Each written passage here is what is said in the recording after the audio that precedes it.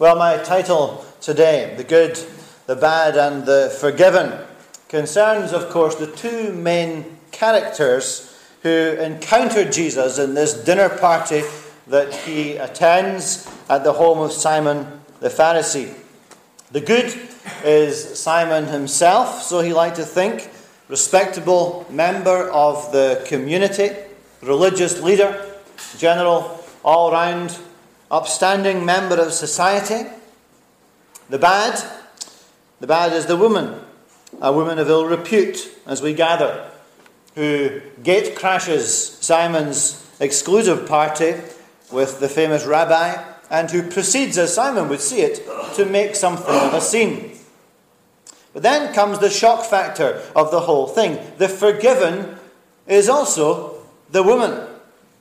And this is what we want to explore together today. How is it that the good Simon leaves with nothing, while the bad woman leaves with everything? Well, in many people's eyes, it's a scandal. And, well, this is the topic before us today. It is a scandalous one. It's the topic of grace, which we might define as the undeserved, unmerited mercy of God towards sinners. And grace is very much at the very heart of this passage of Scripture that is before us here. In the incident that takes place, we really are taken right to the very heart of the gospel of Jesus Christ, to the very core of the good news that he has brought. And that is that forgiveness is available to all without exception. All, that is, who would come to Christ, as the woman did, and receive it as his free gift. So what do you think about the subject of forgiveness then? It would be interesting to do one of these word association games, and if I said forgiveness, what's the first thing that comes into your mind when you hear that word? There will be all different things, I'm sure.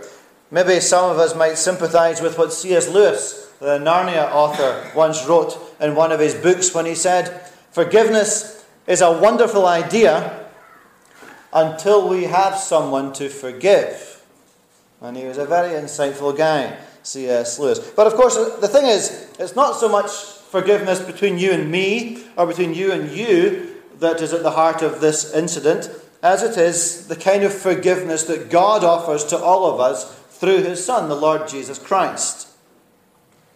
Karl Menninger, who was an American psychiatrist who died in 1990, famously said once that if he could persuade all of the patients in psychiatric hospitals that their sins were forgiven and would not be held against them, then 75% of them could walk out the next day.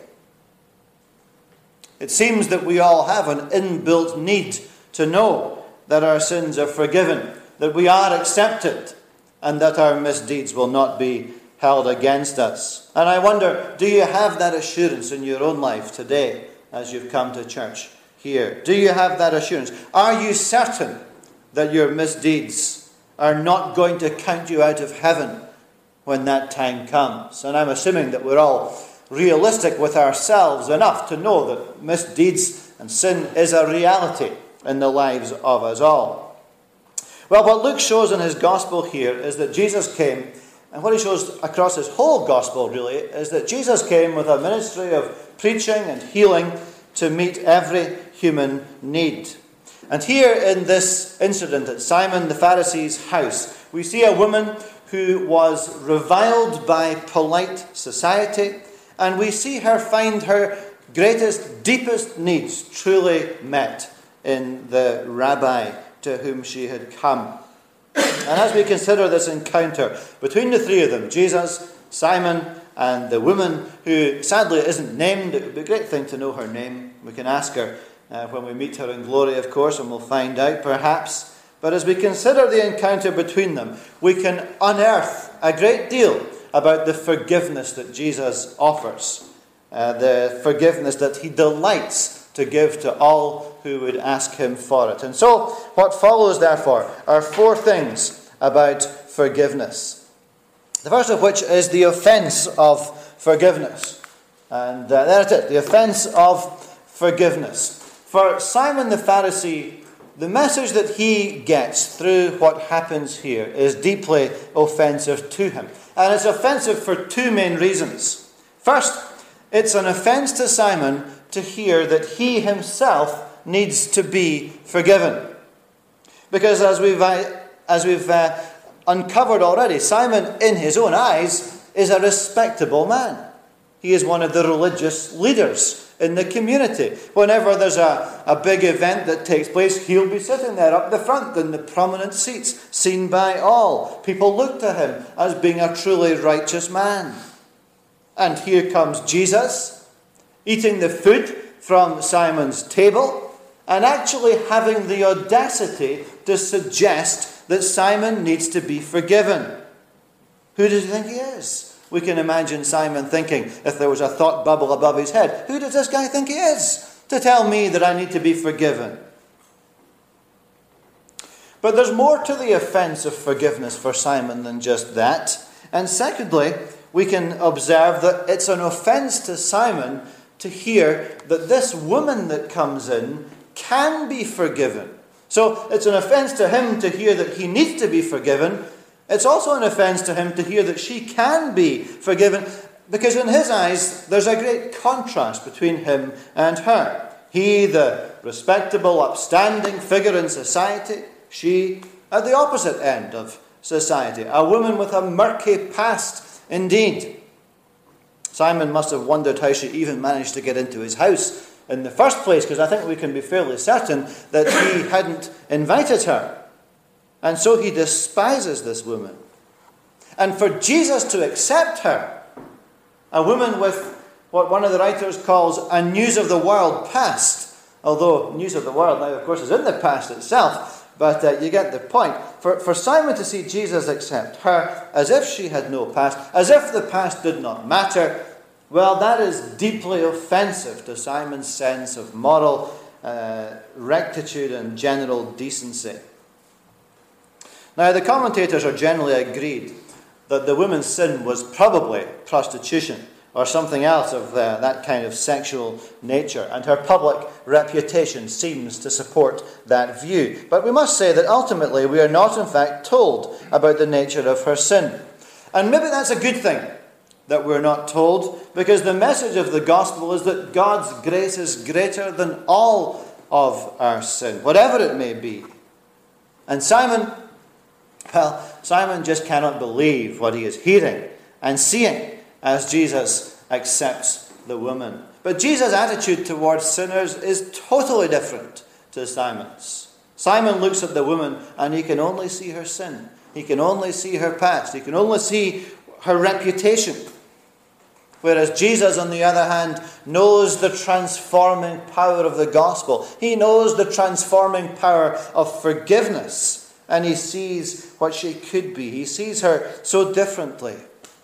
But for Simon, of course, that's way too much. It's offensive. His view of acceptance with God is that you must earn your way and that you ultimately get what you deserve. You keep the law, you do good, you're trying to be upright, you're trying to remain unpolluted from sin. So you certainly don't associate with the kind of moral plebs like that woman. And so if Jesus accepts this woman with, Simon would think, with a past as long as your arm, then all of Simon's works and deeds, all of his pretended goodness and righteousness is devalued. What he has failed to understand, of course, is that our own efforts, our own striving, can never actually make the grade, can never actually make us right with God. Only Christ can do that through what he has done, through his death and resurrection. And what is wrong with Simon, therefore, is not just that he has failed to acknowledge his own sinfulness, not just that, but the fact that actually, when it comes down to it, his own good deeds are corrupt as well. Because God says our righteous acts, not our unrighteous, our righteous acts are as filthy rags in his sight. And in fact, I suppose you could say that when Simon does all the good deeds that he's trying to do, he's actually acting selfishly and in his own interest because he thinks he's building up some kind of a merit or favour with God. So he has totally failed to see himself as God sees him, and that is why this message of forgiveness is so offensive to him. And that remains true today, of course. It certainly is true today. Those who choose not to see themselves as sinful, not to see themselves as fallen or flawed in any way, those who think that they are pretty respectable, decent living, tolerant people, they also are offended with this message of forgiveness and its necessity. Simon doesn't want Christ's forgiveness because Simon doesn't see himself as being in need of Christ's forgiveness. But the truth is, as we've already said, that only in Christ can any of us ever be acceptable to God. Don't know if any of you ever go around reading gravestones and walking through cemeteries. Probably not, because it's, I think, a minority interest. But occasionally, my line of work has caused me to be in cemeteries more than most, and it can be interesting what you see there. There's a celebrated case of the Scotsman Jimmy Wyatt, who was buried. He was renowned in life for being a bit of a grip, and in death this was confirmed because on his gravestone was chiselled the words, "Interred beneath this kirkyard stane lies stingy Jimmy Wyatt, who died one morning just at 10 and saved a dinner by it." Interesting how people choose to be remembered, isn't it? But anyway, the point is I wanted to tell you about another gravestone inscription which was prepared for his own stone in advance by a man called John Berridge. And he was a vicar in the Church of England, and the words he composed were as follows. "Here lie the earthly remains of John Berridge, late vicar of Everton and an itinerant servant of his Master Jesus Christ, who loved his work and after running on his errands many years, was called up to wait on him above." And then the inscription goes on. "Reader, art thou born again? No salvation without a new birth." The guy was an evangelist even in his death, wasn't he? So that as folk walked past his gravestone, they would read this. "Reader, art thou born again? No salvation without a new birth. I was born in sin, February 1716. Remained ignorant of my fallen state until 1730. Lived proudly on faith and works for salvation until 1754. He was ordained by that stage, by the way. was admitted to Everton Vicarage, 1751, fled to Jesus alone for refuge, 1756. Fell asleep in Christ, January 22nd, 1793. I guess he got one of his pals to do that last bit for him, because it would be difficult otherwise, wouldn't it?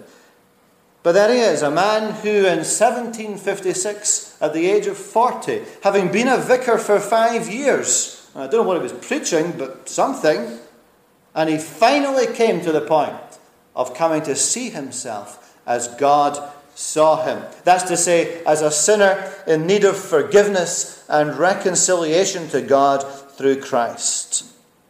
And he saw that this could only come about through Christ's accomplishment on his behalf, and not on any amount of human striving or effort to try to make himself good. Jesus says, "No one comes to the Father except through me." Peter declared that he is, Jesus that is the only name given under heaven by which we must be saved, and that salvation is found in no one else. And that is offensive to many in our supposedly tolerant world today. But Christ is the only way to be forgiven, to be right with God. And so that brings us on to the second thing we find about forgiveness, and that is the necessity of forgiveness. Point number 1 was the longest, by the way, okay? I always like to tell folk that if it has been the case, in case people are getting worried. But that was the longest one. Second, the necessity of forgiveness. And in telling Simon about the need for forgiveness, Jesus tells this mini parable in verses 41 to 42. The NIV puts it that 2 men owed a great deal of money. In fact, it would be more accurate at this point to follow some of the other translations and simply say 2 debtors and remove the gender idea from it, because that brings it very much closer to home for Simon in this encounter, because this story is about him and a woman. The woman. It's about a man and a woman. And one owes a certain amount, which, to put it in terms for today, I worked out, would be a £50,000 debt for the one and a £5,000 debt for the other, and neither can pay. And so, unexpectedly, unusually, the lender graciously cancels both debts. Doesn't have to do it, but he chooses to do that. And so Simon's probably starting to feel a little bit uncomfortable at this point, and Jesus asks the question, which in verse 43 he very grudgingly answers. I suppose, he says. But the question about which of the debtors loved him more is not to be taken to imply that the woman had more to be forgiven than Simon. In fact, the meaning is quite the opposite. The point is that neither of them can pay him back, and both of them are totally dependent upon the goodwill of the lender to cancel the debt. And that, as we have seen, scandalizes Simon. He cannot believe that he is being put in the same boat as this pitiful, as he sees her, sinful woman. And yet that is undoubtedly exactly what Jesus is saying to him. Simon cannot accept that message. He either cannot, or perhaps more realistically, he will not see his own sinfulness and therefore his consequent need of Christ for forgiveness. How can he have such an unrealistic view of himself? We ask ourselves. Well, it seems that what he does is he uses the veil of comparison to hide his own faults. The veil of comparison. You know how that works, don't you? You're driving along the motorway, gentlemen, and your wife comments that the speedometer, the needle is nearer 80 than 70.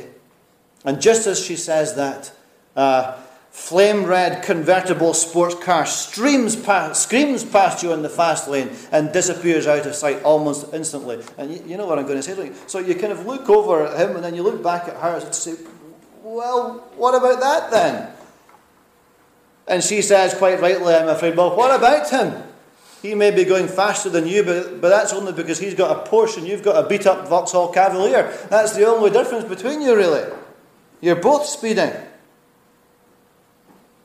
And so, with apologies to any Vauxhall Cavalier owners, that's exactly what Simon is doing with this woman. He's using her sinfulness to mask his own and to convince himself that while he deep down might maybe know he's not completely perfect, well, at least he's not as bad as her.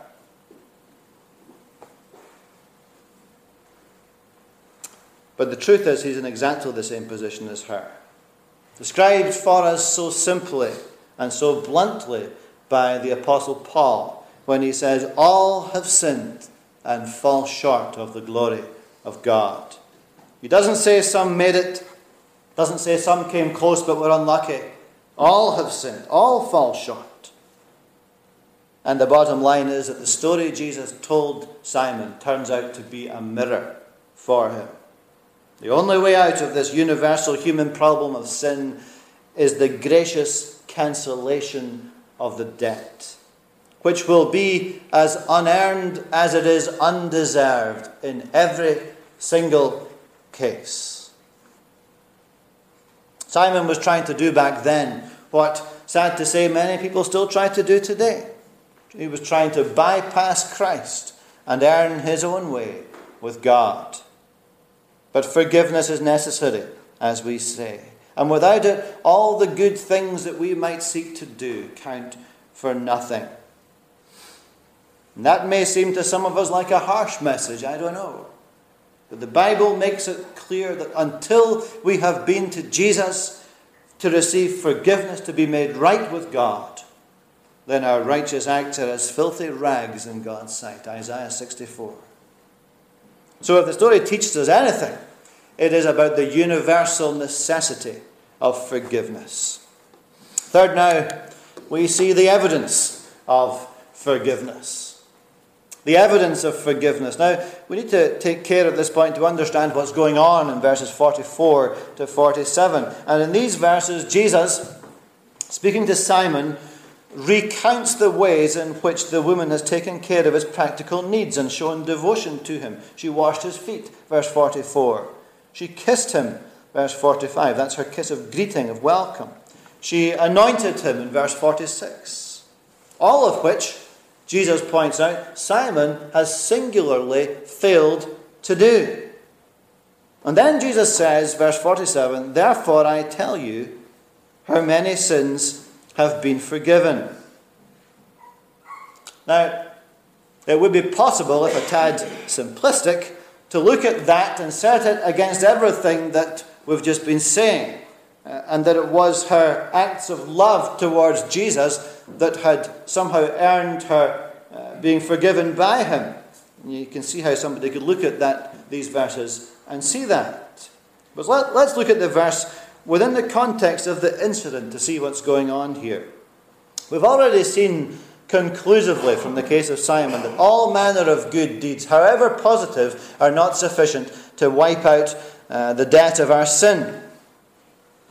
Debt is too much to be paid off, as per the parable. No, the woman's love for Jesus is not the ground of her forgiveness, it is the evidence. What the woman does for Jesus is the evidence that she has been forgiven. Here's the key. It seems to me, and to many in fact, that the woman was actually forgiven her sins before she came into the house here. Before she came into Simon's house. That's the real logical explanation for what happens. Jesus is reclining at the table in Simon's house. This woman comes in and approaches him and falls at his feet and washes and all the rest. The way that really makes sense of this incident is if the woman had encountered Jesus before, and he had been going around teaching, of course. She had heard his message of acceptance and forgiveness. She had responded to it. And now here she is, having found him, demonstrating her gratitude to him and her love for him as a result of what he had done for her. That must be what had happened. Otherwise, what we're left with is a fairly random incident where some woman approaches Jesus and just does all that apparently spontaneously. No, we can be sure this is not the first time this woman met Jesus. Not the first time she encountered him. And it's the forgiveness that she had found with him and through him that motivates her to come and do this for him here. Love for the Lord Jesus Christ is a key sign of having received the forgiveness of the Lord Jesus Christ. That's what Jesus says in verse 47. Her many sins have been forgiven, for she loved much. But, Jesus says, he who has been forgiven little loves little. And there's a great contrast, isn't there, between the woman and Simon. Well, at every point, but at this point, certainly. Because by the customs of the time, Jesus, a guest in Simon's home, would be entitled to expect him to provide him with water to wash his feet. A kiss would be the customary way of greeting somebody coming to your home. And these were the customs of the time, standards of hospitality, where we shake hands, and the Scottish kind of standoffish handshake and maybe a smile, maybe not. Think where we do that, first century Jews did all these other things. But Simon hadn't done a single thing, had not done any of the standards of hospitality for Jesus. Compare him with the woman who can't do enough for Jesus.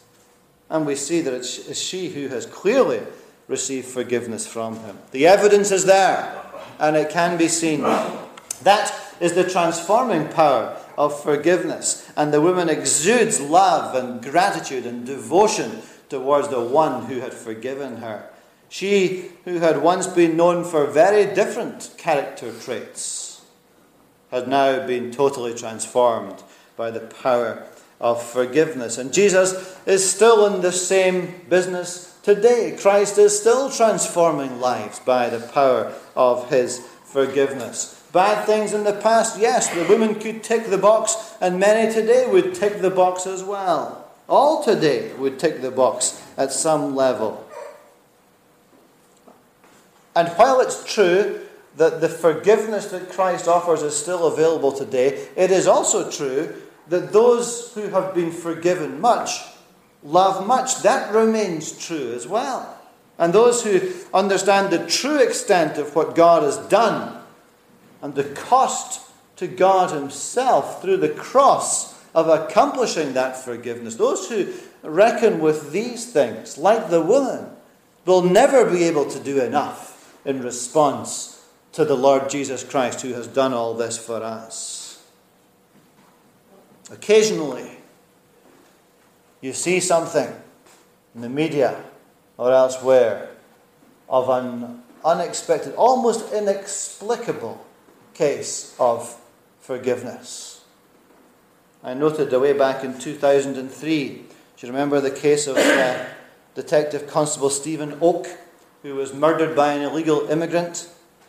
And in the aftermath of that highly publicized case, his family shone through with astounding grace and poise through the court case that followed and the media interest, telling of how their Christian faith had enabled them to endure their agony. And D.C. Oak's father said publicly at the time, "We have been praying for the murderer, and we will continue to do that. I have forgiven him. That is why we are not deeply bitter and not angry and thrashing around wanting revenge. I will continue praying for this man." Imagine that. Somebody that killed your son. Those who have been forgiven much love much, Jesus said. And what evidence of forgiveness there was from that family, the Oak family, in that awful situation that mercifully not many have to face. What a witness to Christ from them and to the transforming power of his forgiveness. Finally then, today we see the assurance of forgiveness. The assurance that there is. Why is it, if her sins have already been forgiven, that Jesus says to her in verse 48, "Your sins are forgiven"? If her actions prove she's already been forgiven, why does Jesus tell her again now? Well, this is the assurance of forgiveness. Quite simply, she just needed to hear it again.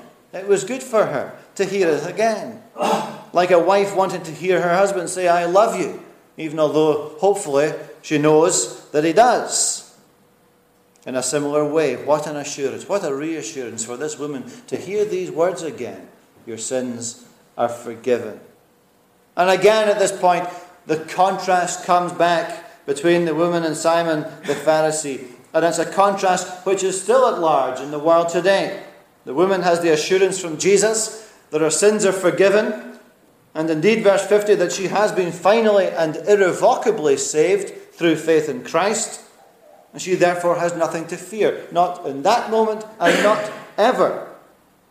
Because she has depended for salvation not on herself, but on Christ, who says, "Come unto me." That's the woman. Simon, however, different picture altogether. Simon, if he persists in his belief that salvation is to be found through earning your way with God, through good deeds or whatever, well, he can never have any assurance. Nobody who goes down that road and who works within that mindset ever has any kind of assurance about the future. He has to wait until the end of his life and find out if his good deeds did outweigh the bad, if he did make the grade. There can only ever be assurance through forgiveness. And those who belong to Christ, and I'm guessing that many, if not all of you, belong to Christ. Those who belong to Christ know that it's a wonderful thing, isn't it, to go through life knowing that our sins cannot count against us. Not just that they do not, but they cannot. Because God has dealt with our sins through the cross of his Son. And God is just. And God will certainly not require our sins be dealt with a second time. For in Christ that is done and finished. And when he said, "It is finished," it really is finished. The work that he completed there on the cross. It's a wonderful thing to go through life, knowing that what Jesus said to that woman that day is true. And that's what he would say to us today. Your sins are forgiven. Your faith has saved you. So there we come to a close in this tale of forgiveness.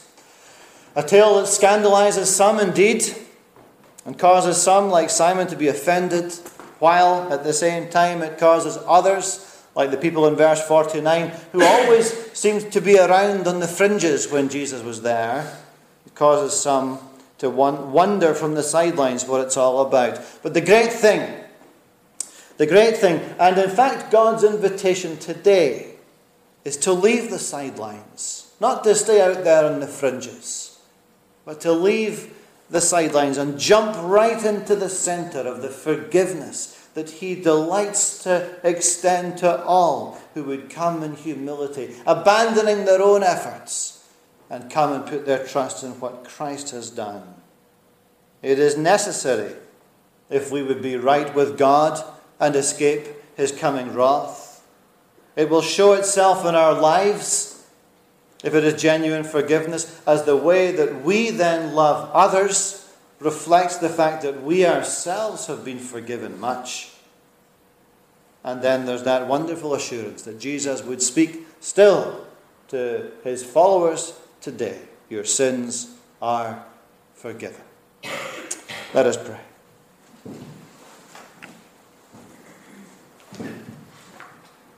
God our Father, as we think upon these things, we would reckon that were you not a forgiving God, then we would be in deep trouble. Were you not a gracious and merciful God, then there would be no hope for any of us. And so therefore we thank you and praise you, O Lord, that you are all of that.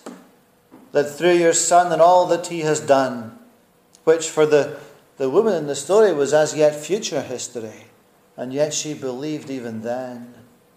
And for us, O Lord, we can look back and see all you have done through your Son and his cross where he died, becoming sin for us, being made sin so that we might be given his righteousness and have our sin loosed from off our own shoulders. Help us, O God, to reckon rightly with these things, never to entertain for a second the idea that in some way we could be respectable enough to make it with you, but rather to do what the woman in the story did, to cast ourselves completely upon your mercy, and then to show, O Lord, in all that we are, in all that we do, in all that we say, from that point forward, that we have indeed been forgiven much. And so as we thank you for the greatness of the forgiveness you give, we give all praise and glory to you and to you alone, O God, our Saviour and our Redeemer. Amen.